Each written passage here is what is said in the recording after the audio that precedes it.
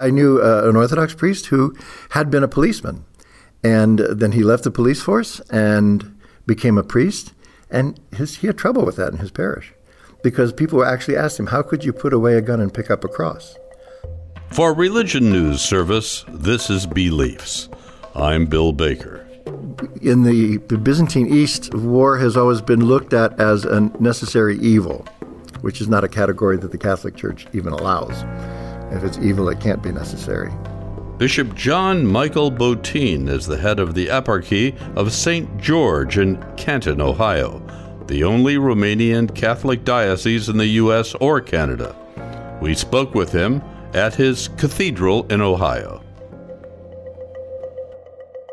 Your Grace, thank you for being with us, and let me begin with a subject which is affecting people of all religions today, COVID-19, the coronavirus. What is your diocese doing right now that's different to deal with this pandemic? Well, pretty much as soon as we're done, Bill, I'm going to be meeting with my Vicar General and Vice Chancellor. We're planning on putting something out today to give advice and direction as far as what we're going to do liturgically. Because we're in 9 states and 2 Canadian provinces, that's going to differ from place to place. I already got a phone call, for instance, from our monastery that's in the state of Washington. We have a monastery of nuns in the state of Washington. And the Archbishop of Seattle has canceled masses for the weekend. They wanted to know what to do, and I said, we're going to do what is happening locally. So that's among the kind of things that we're going to be doing. We do have communion of both species by intinction normally. So I'm going to offer some advice as far as how to do that, perhaps in a more sanitary fashion. We don't have, sad to say, we don't have large groups at liturgy, so I don't think that's going to pose an issue. But I'm still going to say that pastors should suggest people sit far from each other, empty the holy water fonts, that kind of thing. This is really an amazing time. In all of my years of life, I've never seen anything like this happen anywhere, especially in churches. What about you, Your Grace? No, not at all. But I'm thinking that part of the reason that we're responding the way we are is because we can. You know, perhaps certainly in 1918 for the Spanish flu, there was no possibility of this kind of a response. And now we can because the information is readily available. And so I'm thinking that this is a kind of a test of a new approach for world health. And it seems to me that the reasonable reaction is overreaction at this point. I mean, the panic is one thing, but prudence is something else. And I think we need to err on the side of prudence. I would agree with that, Your Grace. And it's interesting. I wanted to also mention that for those people who have never heard the word, intinction means dipping the host into the wine, and that's apparently the way your standard approach is. That's right. We use leavened bread, so it's a matter of I'll be suggesting that the priests cut large enough pieces, for instance, that they can do that more hygienically. Are you doing anything about the holy water? Some churches around the world are eliminating holy water. Not all of our churches have holy water fonts, but since you mentioned it, it occurs to me that I should mention that I think probably we do need to, those churches that have holy water fonts, we need to empty them. Okay, let us now, Your Grace, get into the meat of what we wanted to talk to you about. You made a huge splash in the recent NCR, National Catholic Reporter, in an article by Joshua McElwee. It was titled, "Nothing," meaning nothing in quotes, "Bishop gets frank." What did you mean when you called yourself a nothing bishop? Well, that's actually... Josh slightly misquoted me. I think he gets it right later in the article. But, a term I've used for myself for many years was, I'm a nobody bishop from a nothing diocese, meaning we're very, very small. What I have to say doesn't matter very much, So it's self-deprecating. I don't mean it in any negative sense, but it's just underline the fact that we're small, poor, insignificant, and spread out all over 2 countries. So, Well, I love to hear all of those things, and of course, we all took it in the right way, which is with a little bit of levity along with it. But there's some truth always to levity. Let's talk about, because suddenly there's some attention to your diocese. You are the only Romanian Rite Catholic diocese in the United States and Canada. You are the bishop of the Eparchy of St. George's in Canton, Ohio, and that's where we're speaking to you from. Explain to me, what is all this? Well, eparchy is a word that simply means diocese. For people who aren't, all that familiar with how the Catholic Church is organized, the Catholic Church is actually a communion of churches, with one great big one and 22 smaller ones. Most of what are called the Eastern Catholic churches were at one point or another separated from Rome, part of Orthodox churches, and at different moments throughout their history, a segment of those churches came back into communion with Rome. In the case of the Romanian Greek Catholic or Byzantine Catholic Church, that began in 1698. And became official in 1700. I'm the only Romanian Catholic bishop outside of Romania. And so that's why we have a small community in North America for which I'm the bishop. And our diocese was only established as an exarchate, which means sort of like a pre-diocese or a temporary structure, in 1982, and Pope St. John Paul II made it a full-fledged diocese, or eparchy rather, in 1987. And the Eastern Catholic churches, of which we are one, we have our own set of laws promulgated by Pope John Paul called the Code of Canons of the Eastern Catholic Churches, or of the Eastern Churches, which is different but very similar to the Code of Canon Law that the Roman Catholic Church follows. What are the differences? What are the main differences? Are they any significant enough to talk about? Well, one of the big differences is we have married priesthood. We are part of the conditions for or the agreements that brought about these unions was that we were to keep all of our traditions and our traditional way of life, and that includes married priests. And we use the same liturgy, for instance, in the Romanian Church as the Romanian Orthodox Church does, with some minor changes.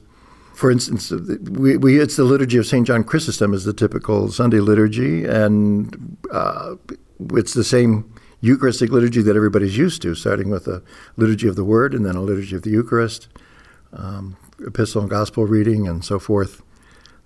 It would be recognizable as a Mass, and the only difference between our liturgy and the Romanian Orthodox liturgy is, of course, that we commemorate the Pope in our own hierarchy. But the rest is pretty much the same. Interesting. Well, obviously, we have to drill in a little and peel back this issue of married priesthood. But first, let us talk about how you wound up existing in Canton, Ohio, and how many followers your eparchy has in these 12 states and in Canada. Well, why we are in Canton, I think part of me wants to say that God was looking out for me because this Canton is my hometown. Oh, great. And, yes, and we were very, very poor. So until recently, there was no house for the bishop, and I live at home with my mom. So that has been a real blessing for us and for me. But the reason is my predecessor. I'm the second bishop. My predecessor chose Canton for a couple of reasons, but I think one of the principal ones was that it is centrally located with respect to our established parishes, which are mostly in the industrial heartland. So I could, except for our newer missions in California and in Massachusetts and the ones in Canada, I could drive to any one of our parishes in about 8 hours. So that was one good reason. The other reason was that the community in Canton was, I think, probably a little. It was well organized, and it had a new building, a new campus here, or newer campus, and probably appealed to my predecessor as the place for his new eparchy. Do you have your own monasteries? And how many followers? What is the size of your diocese in population? Well, my predecessors used the number 5,000. And we've not done a census, although I'm hoping to do one soon, largely because after the revolution in 1989 in Romania, when Romanians started to come from, escaping from or leaving after the Ceausescu's regime over there, the last thing I thought they would want to do would be fill out forms with a lot of personal information. So I just never went after that kind of information, but I need to now. We don't have 5,000 people that show up at the liturgy on Sunday morning, I'm sure, among our 22 parishes and missions, but there are a lot of other Romanian Catholics who are scattered around North America that we simply are not able to serve, but that to one degree or another we try to be in touch with, that live in places where we don't have a parish or a mission. Is your liturgy done in English or is it done in Romanian? It does. It depends on the parish. In the new missions that are immigrant communities, the liturgy is in Romanian. At the cathedral, which is my home parish, it's been around since my grandparents' generation founded it. The liturgy is almost entirely in English with a little bit of Romanian just to maintain the flavor. Since you have a married priesthood, there's been, as you well know, a big discussion in the Catholic Church about saying that if there were married priests in the main body of the Catholic Church, there would be many, many more priests to deal with the shortage of priests in the world, and second, the issue of the sexual problems that the Church and other religions have had would go away because there are, or would be greatly reduced because there are married priests. Would you, from being on the inside, since you do have married priests, comment on that? Well, as far as whether the Latin Church or the Roman Catholic Church would have more priests, that's probably true, because just considering the number of priests who left to get married in the years following the Second Vatican Council, if they were all still with us, we wouldn't have the clergy shortage that we have now. But as far as having an impact on the abuse crisis, that would be very hard to say, because most other religions have married clergy, and they also have similar problems among their married clergy. So I don't know that celibacy has, in fact, I don't think celibacy has been a really major factor contributing to the abuse crisis. Well, in your diocese with married priests, are there any instances of abuse? Thank God, up to now we haven't had any, no. But like I said, we're pretty new. But there have been no allegations. How are you doing? Is there any sense of your diocese, of your rite growing? It's a very unusual one, a very interesting one. If a person's Catholic and would like a little slightly different kind of Roman Catholicism, you seem to offer that. So is there a chance that you could be getting bigger? Well, I think, again, from parish to parish, it depends. Of course, the cathedral parish, this parish here in Canton, is not as big as it was when I was a child as far as numbers, but we're holding our own for exactly that reason, that we, for people who are Catholic but who find our liturgy and spirituality and our traditions appealing, we've become a home for them. So we're becoming little by little more and more Americanized, and I think that's the future for many of the Eastern Catholic churches in the United States. Some of the Eastern Catholic churches haven't been here as long as our church. Some have been here longer. Ukrainians are much more numerous, for instance. They're also a Byzantine Catholic church, and they have many more people and many more parishes. Some parishes are growing and some missions are growing, some are shrinking. And we have 3 communities that effectively are in the process of being closed now, that are, again, part of the industrial heartland. And people have simply moved away, and we can't fight the demographics. Are there any other unique aspects of your church? I've heard many things particularly about the nonviolent witness to war and issues of peace and war that you folks have stood for.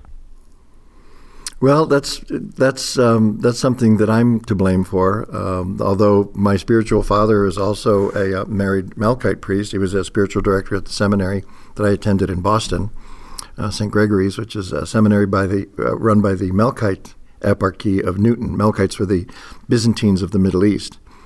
He, however, is not Middle Eastern. He's Irish. His name is Father Emmanuel McCarthy, and early on in my theology years, I encountered a presentation about gospel nonviolence that made perfect sense to me and fit like a glove with the Eastern Catholic, Eastern spirituality that I was coming to know better and to appreciate. So it's become a kind of particular focus of mine, but also I think it's something that's a little more perhaps at home in Eastern churches, for at least one reason. We don't have within the tradition something like a just war theory. That's part of the tradition of the Western Church. Now, we're a part of that communion now, so we can't say that that's completely foreign to us. But in the Byzantine East, war has always been looked at as a necessary evil, which is not a category that the Catholic Church even allows. If it's evil, it can't be necessary, if I'm not mistaken. And because the history of the Byzantine churches is very much tied up with the Byzantine Empire, of course, and the Roman Empire in the East, in Constantinople, it was a political power, and it had vast armies and navies, and so the church was expected to act in concert with the empire. The emperor was considered in a certain way a representative of Christ, which is how eventually the Byzantine emperor and the Roman pontiff kind of came to be at odds because they were using some of the same titles. And that led to some, disagreements, sort of in the background of all the disagreements that were in the foreground that led to the Great Schism. But there's a doctrine in Orthodox theology called symphony, and that is that the church and state, the church and empire actually, are supposed to act for the common good together. And that was more the theological rationale for Christian participation in war. But interestingly, there was a time when one of the emperors, and I'm not a great historian, so I don't remember either the Byzantine emperor or the Patriarch of Constantinople at the time, one of the emperors suggested to the church that fallen soldiers should be canonized and regarded as saints. And the reply was, well, when a soldier comes back from war, we excommunicate them for a period of time so that they can do penance for the violence they've done. I don't think that's consistent with canonizing anybody. So that that was sort of how that issue kind of got resolved in the history of Byzantine churches. I knew an Orthodox priest who had been a policeman, and then he left the police force and became a priest, and he had trouble with that in his parish because people actually asked him, how could you put away a gun and pick up a cross? So there's a sort of sense of that in Byzantine spirituality that it's more of a flavor or a sense than it is an explicit doctrine. But that somehow violence is inconsistent with what is expected of a Christian. And so, but we're all sinners. Christ came to forgive sin. That's what he does best. And so we have to live life as life comes to us, but always striving for, and I think this is a characteristic of Byzantine spirituality as well, not settling for second best, but expecting the whole transformation of the whole person. And, a quest for sanctity belongs to everybody in the church. You articulate beautifully your position of nonviolent witness. How does it play out in reality? Are you able, or the people of your flock, able to do anything specific in that area?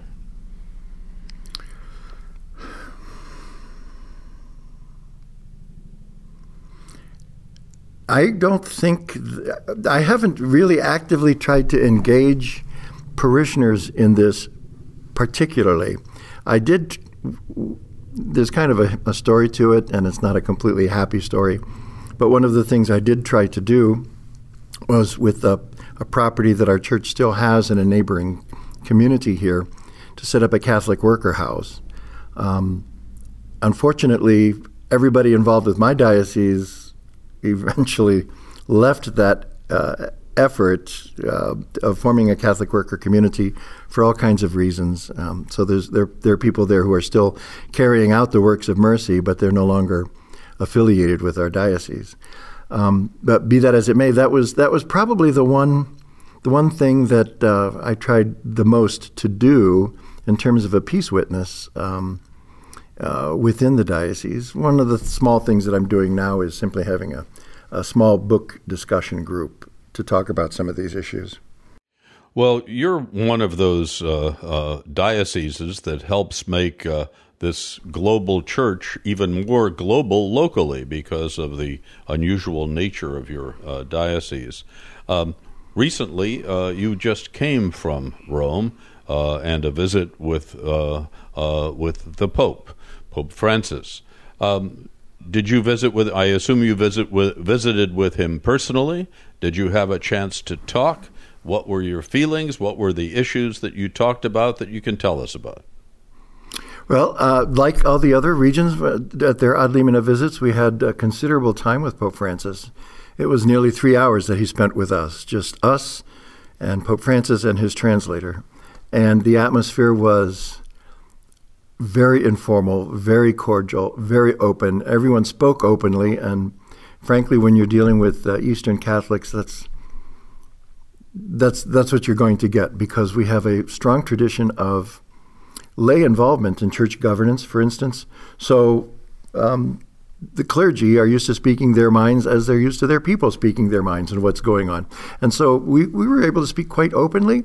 And I was, one of the things that I wanted to say personally and did was to thank Pope Francis for lifting a ban on married clergy, married priests, that had existed since 1929 in the U.S. and Canada and Australia, which he did. And so he was perfectly happy with that. He talked about maximizing the freedom of Catholics to follow sort of their spiritual interests. So if somebody's interested in being a member of an Eastern Catholic parish, they should be welcome. If one of our people is interested or expresses an interest in belonging to a Roman Catholic parish, he talked about maximizing everyone's freedom to pursue their spiritual path within the Catholic Church. And I thought that was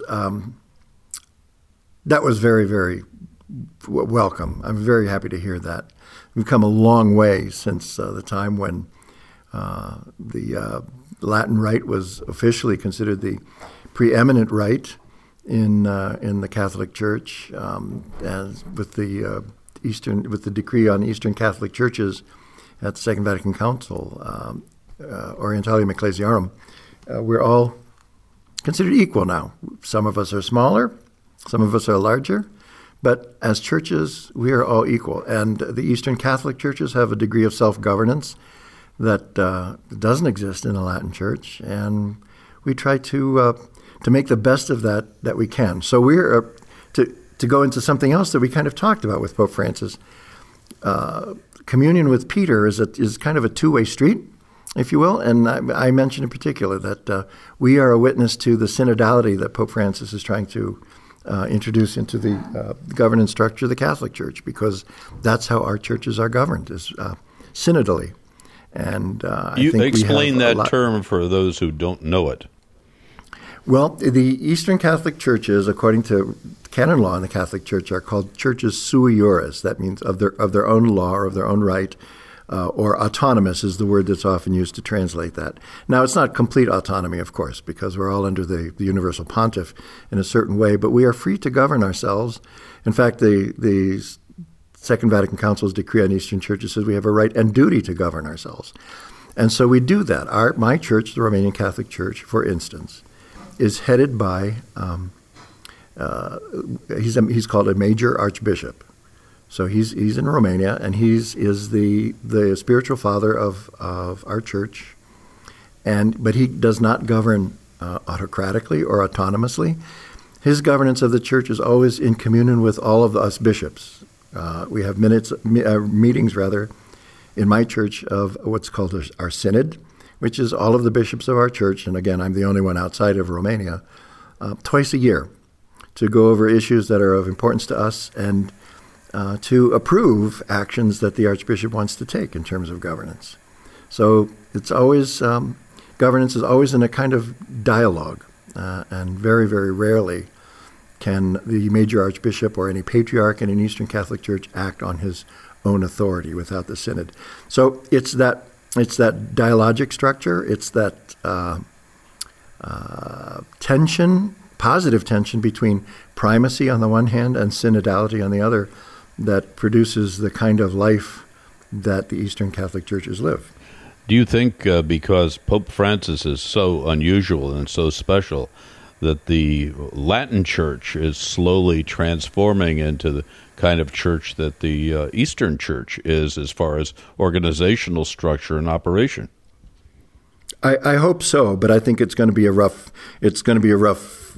a rough time of it because, after so many centuries of a kind of papal primacy that was universal and absolute, and it's going to be difficult to get even Catholic bishops, I think, used to a structure of more synodal governance. And that works its way out even locally because if this is supposed to happen in the universal church, that means that bishops have to govern more synodally within their own dioceses. And that could be a big adjustment for some bishops who are used to calling the shots on their own. And pastors and parishes, likewise, the same story. It's always got to be in tension and dialogue, positive dialogue with a group of people that's being governed and contributing to their own governance. I think that's part of the mystery of baptism that we all share, and that's where it all comes from. These ad lumina visits that you make, occasional visit to Rome to visit with the Pope. You're one of the few bishops that's actually, I guess, seen 3 different popes, or maybe 3 or 4 could it be? Would you? No, I didn't see Pope John. Okay, but at any rate, you've been to a number of them and different popes. How different is Pope Francis compared to the previous popes you've met? All 3 of them are different. The ad limina visit, I've been to 4, and all 4 of them were very, very different. Pope St. John Paul, my first ad limina visit was extremely personal and welcoming. We had a mass together with him in the morning. He had us over to his apartment for lunch. We each had maybe 5 or 10 minutes one-on-one with him, plus a group audience, and it was a very, very positive experience. And with Pope Benedict, the second time I saw him, he was already ill and at Castel Gandolfo, so it couldn't be the same kind of experience. But then with Pope Benedict, it was a little more formal, a little less personal. There was not the mass together, there was not the lunch together or anything like that. But it was a formal kind of gathering, and that fit with his personality. But it was also a very positive experience. This time, it was sort of both and. There was no one-on-one, but there was a very open conversation between us as a group and the Pope. And that was extraordinary. I think we all, in our group, went away a little bit amazed, and I think that's probably been the general experience of at least the U.S. hierarchy in going to Rome and experiencing these visits. And it was reflected also, not just in the audience with the Pope. Our meetings with the dicasteries, the departments of the Roman Curia, the government, the central government of the church, if you will, were characterized by the same kind of openness and dialogue. We didn't go in there and hear lessons read to us. They were asking us what was on our minds. All the cardinal prefects and everybody who was in charge of these departments expressed the same kind of openness, and we had open conversations with them as well. So it's a change of. Rome felt different. That's all I can say. That's also very good news. In the not such good news department, the world itself seems to be more troubled than ever before. Heavy layers of nationalism, just instability worldwide. What can people of faith do about that issue? Well, the first thing we have to do is pray. Because I think what's going on in the world now, and it's not the first time that this kind of dynamic has entered into human history, it's, I think, proof positive that evil exists and is powerful. And you don't have to, you know, for those who are not believers and don't believe in personal evil, that's fine. It still exists. And so those of us who are people of faith, we need to pray first. We need to pray for the first word out of our liturgy. You know, in peace, let us pray to the Lord, Lord, for the peace of the whole world. That's the first petition after the first Amen of the Byzantine Divine Liturgy, and so that needs to be a preoccupation of all of us. But beyond that, too, I think the best we can do to stay away from those influences that lead to division, and recognize that there's a lot that was very, very promising. For instance, in the promise of the internet and global democracy exercised through the internet, but it has become a platform for all kinds of craziness. And I think Christians need to be, and people of faith need to be very careful, not only what they write, but what they read and what they take in from their exposure to the internet, because it gives, as well as good, it gives evil a megaphone to speak into people's hearts. And you know, the mind is the first gateway to the heart, and so you have to be careful what it is. And this is, again, a big part of our traditional spirituality, to keep conscious of what it is that you're hearing and reading and discussing, and being able then to recognize that none of it takes the place of faith. None of it takes the place of the gospel. And that Jesus is Lord and nobody else. So no political idea, no economic theory, no anything can take the place of the gospel in our lives. And there is nothing that the world can offer that can take the place of holiness. Now, the world doesn't value holiness, of course, but as people of faith, we're supposed to. We're supposed to. The word that we use in Byzantine tradition is divinization, or theosis. We are supposed to be living our lives so that God can transform us into what God is. We say that we can become by grace what God is by nature, and that's exactly the goal of the Christian life in Byzantine spirituality. Bishop John Michael Botein, head of the Eparchy of St. George's in Canton, Ohio, the only Romanian Rite Catholic diocese in the U.S. and Canada. Thank you so much for your insight. We're very grateful to have talked to you. Well, thank you for your interest, and God bless you and keep you strong in your work. Bishop John Michael Botein, an American bishop in a diocese of married priests. Beliefs is produced in association with the Bernard Schwartz Center at Fordham's Graduate School of Education in New York. Special technical assistance in Ohio from Larry Baker. Our producer is Jonathan Woodward. I'm Bill Baker. There will be more, so stay tuned.